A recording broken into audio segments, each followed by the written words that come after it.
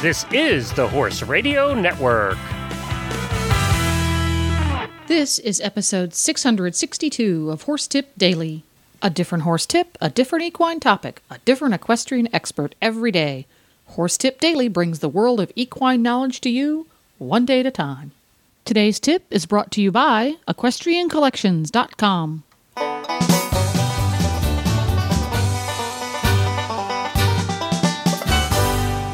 Hi, Coach Jen here, and thanks for tuning in to Horse Tip Daily.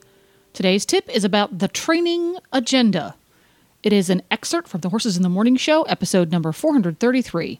Retired Racehorse Trainer Challenge 2012 winner Eric Dierks talks about training agendas and how to keep them from holding you and your horse back.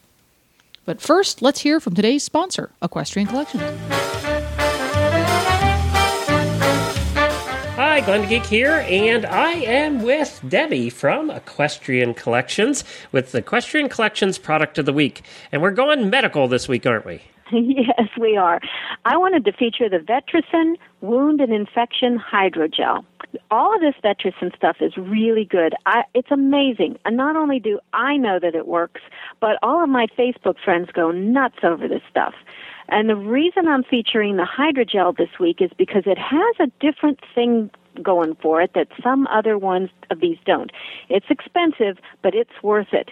This hydrogel stuff, you spray it on like it was liquid, and it comes out like a liquid. But when it comes out, it's a very light gel, so that when you put it in the wound, it actually sticks to the wound. It doesn't like drip down. If you have a wound that's up underneath or one that's hard to get to, you can use this and you can get a really good covering of the wound with the hydrogel. I have not had anyone who I have heard that has used this that hasn't come back and said, "Oh my goodness, this is the best thing ever." You can use this on all your furry friends and feathered friends. You can use it on horses, dogs, cats, birds. It's just amazing, and it's clean stuff. I would highly recommend it. Give it a try. And I know the one nice thing about the Vetricin is that you can use it in areas that are flexible, your joints and ankles and knees and things like that, and it provides that extra barrier even for flies and things as well, too. Yeah, you know what? I had exactly that. I had a little cut on my mare's on the inside of her hock, and every time she would walk, she would pull that thing open, and I got this stuff and used it, and within just a week, it was healed. I can't say enough about it. I would definitely try it. Keep it in your tack room. Keep it in your first aid kit when you're on the road as well. Just go to EquestrianCollections.com and search for Hydrogel, Hydrogel, and you'll find the Vetricin Wound and Infection Hydrogel, and you can pick up a bottle of it there.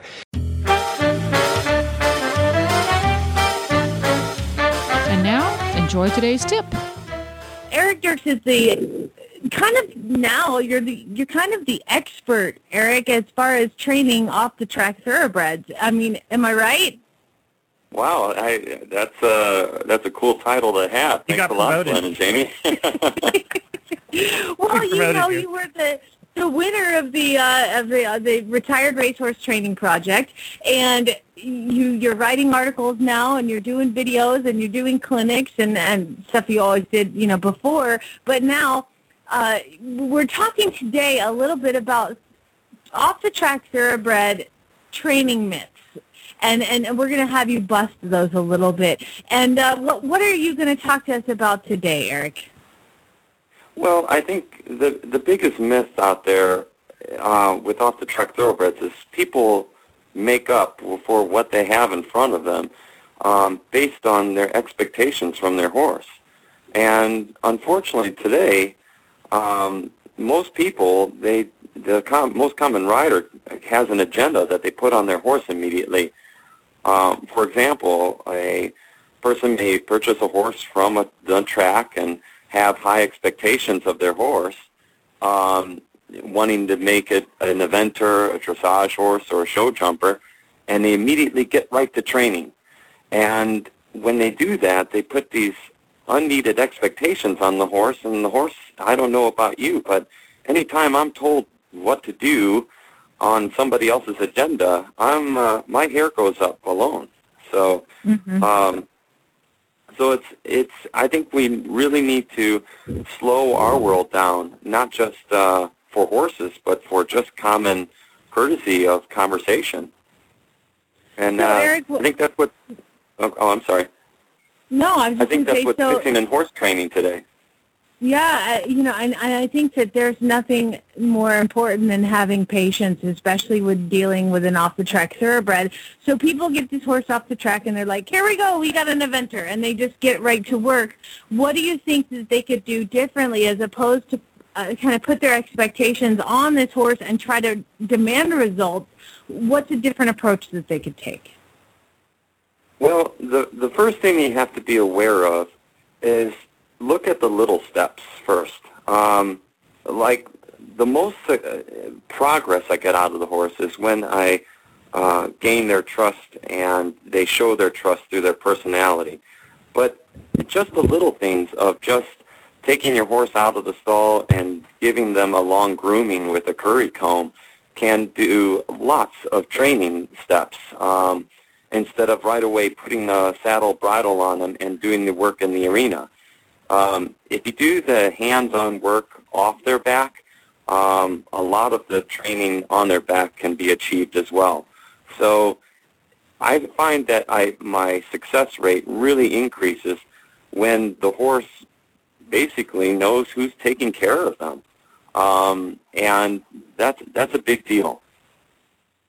And I totally agree with you, and definitely guilty about shortcutting it. Oh, I'm in a hurry. We'll just knock off the saddle area, throw the tack on, and go. But you're right. For these off-the-track thoroughbreds, they need that kind of connection time with you, especially because not everybody can take care of their own horses at their house. They need that time with you because you're not the one maybe that feeds them if you keep them at a boarding facility. They need to know that you're the central caretaker to establish that trust. Would you say that's right? Exactly. And unfortunately, today, you have a lot of training gimmicks out there, and not that there's anything wrong with them. I mean, I think there's great natural horsemanship stuff being put out there, but it's patenting basically common sense.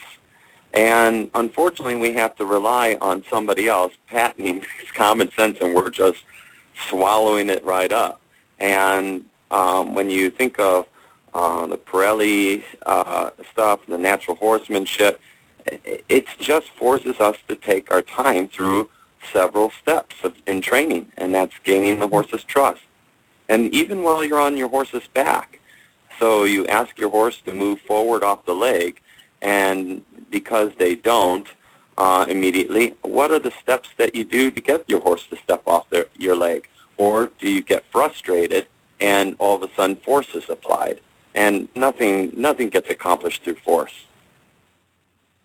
So breaking that down then, and I know this might be just getting a little simple on the whole myth-busting idea, but breaking it down then, what do you think? Because I find that that's a common problem, obviously, with the off-the-track thoroughbreds because they've never really had legs wrapped around them. How would you break that down and make it easier to communicate? Just moving forward. I do a lot of work in hand, and just them stepping away from the whip.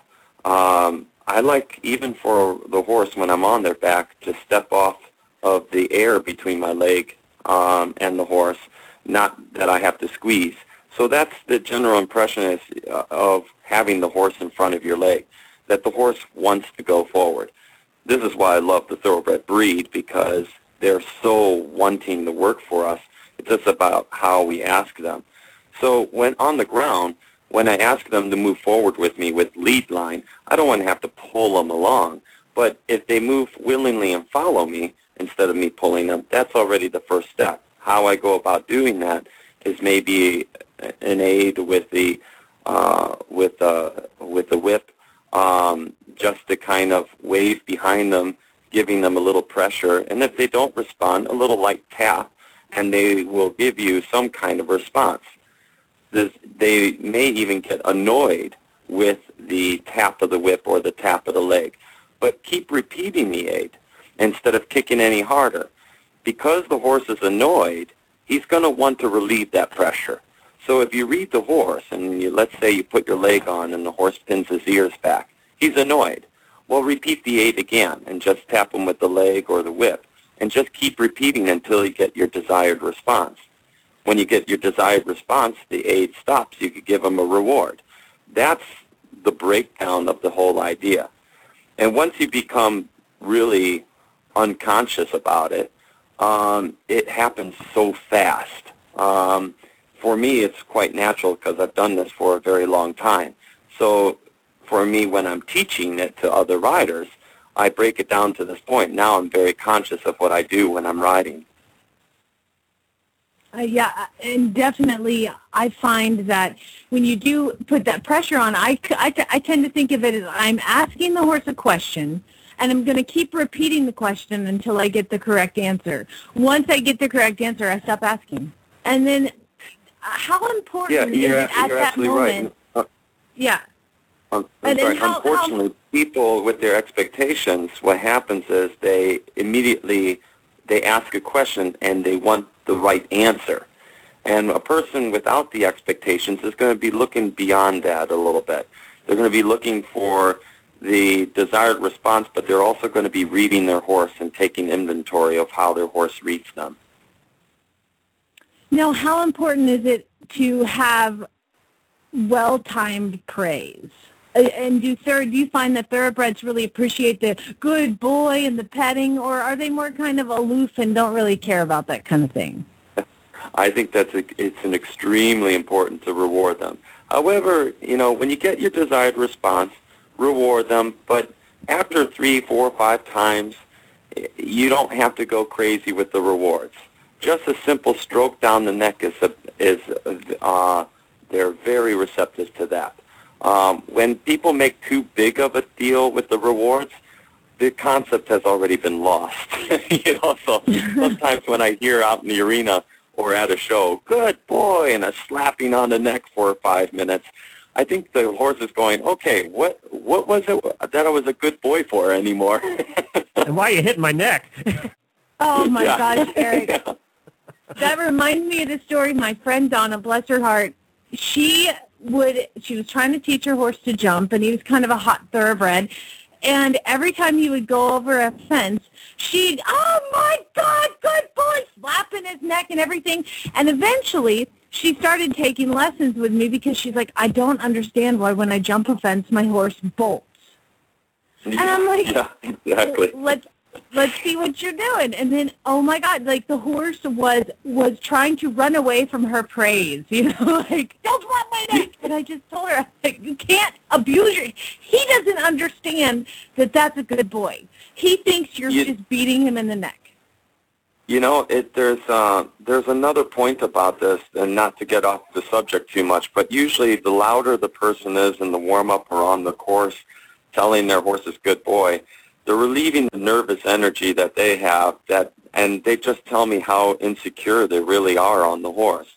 And then it's a double-sided sword, though. I mean, I think rewarding the horse after you get the desired response is also a release of tension on the rider's part, too. So when I have a student working with a horse and they're a little nervous and they get just that little bit of improvement, I'm not looking for perfection, but if the horse shows me a little bit of improvement and they get that reward, the rider, when they get that pet, calms and releases that tension as well. So they feel like they're making progress instead of trying and trying and trying, and the horse is losing the concept of what they're being asked to do. See, I would not have thought that would be an insecurity of the rider, but you're exactly right. And thinking about it, she was terrified to jump. So now I know when I'm in the warm-up and somebody's hooting and hollering, I just know that they're scared. Yeah, usually I just tell everyone, I don't want to hear any emotions as far as the jumping goes out there. Let's just play our game, and you know what? It trains you then to be more secure in yourself and not worry about what other people are thinking about their horse. There's so many stories I hear of somebody coming to an event and always telling me, oh, this is my horse's first event. Oh, this is my horse's first jump. Oh, this is my horse's 5th jump. This is my horse's 12th jump. I'm like, when are you going to lose count? And basically, they're just telling me what, how insecure they are because they don't want me judging them. And that's a big part of training, too. You need to be comfortable with yourself and not worry about what other people are thinking, and listen to your horse instead of what other people are thinking about you while you're riding. Okay, Eric, that, by the way, is one of the most difficult things for a woman to do ever. So that just opened up a whole new can of worms. That could be a whole nother show. Exactly. That's what we'll talk about next time, because as far as women, and even me, when I ride by myself so much of the time, and I try to think of it as there's somebody watching me. It can be from a mile away, and then I feel like I work a little bit harder. I don't know why that is. I'm a woman. We can't figure ourselves out. But it's not just women. It's men too. Because I remember I went through a period in my stadium jumping that was so worried about what other people were thinking about my riding that I was just having rails left, right, and center. And then I would get even more emotional about it. And until I finally just looked really deep into it and go, why am I so worried about what other people think? It's a beautiful day. I'm at a horse show. There's starving children in the world too. Why am I getting so stressed out over this? So in the long run, you ride for yourself. Ride for yourself. Gotcha. That well said. And you know what? I'm going to end it on that because that was perfect. The perfect way to think about it. And Eric, I really hope you'll come back. And I know we were a little bit scattered for this entire segment talking about getting the horse to move forward, and then not overpraising and showing your emotion, and then basically just riding for yourself. But I hope that you'll come back and we'll break these down even further. I would love to. Can I do a plug on a clinic that we're doing? I'm doing a clinic at our farm in Tryon, North Carolina. Our farm's name is Renovatio Farm, and we're having on July 7th and 8th. We're doing private videoed lessons. I would be doing a lesson, and I'm having them videoed by a good friend of mine who's a professional videographer and does really good sound to the video as well. So people could really see what they're doing on the horse along with instruction. And I've always learned a lot from my own videos and then taking accountability for everything that I do. So it's a really good opportunity, and that's July 7th and 8th at Renovatio Farm, and you can look up the information on my website, and that's ericdierks.com. Well, there you go. If you love listening to the Horses in the Morning gang putting in their 2 cents on horse training topics, you can tune in to Horses in the Morning. Just type in horsesinthemorning.com, and there's a play button right there for your weekday fix of all things horse. And if you want to find out more about Eric or find one of his clinics, just type in www.ericdierks, that's DIERKS.com. Don't forget to support our sponsors here on Horse Tip Daily because they make these podcasts possible. Today's podcast has been brought to you by EquestrianCollections.com. Just like Horse Tip Daily brings the whole world of equine knowledge to you, Equestrian Collections brings the whole world of equine shopping to you and delivers it right to your door. Check them out today at EquestrianCollections.com and tell them Coach Jen sent you. Please stop by the Horse Tip Daily Facebook page and let us know what you think of the tips you hear on the show. It's also a great place to tell us about topics you'd like to hear us cover on the show. You can subscribe to all the great shows on the Horse Radio Network through iTunes or Zune and get your horse podcasts automatically downloaded to your iPod, Zune, or MP3 player.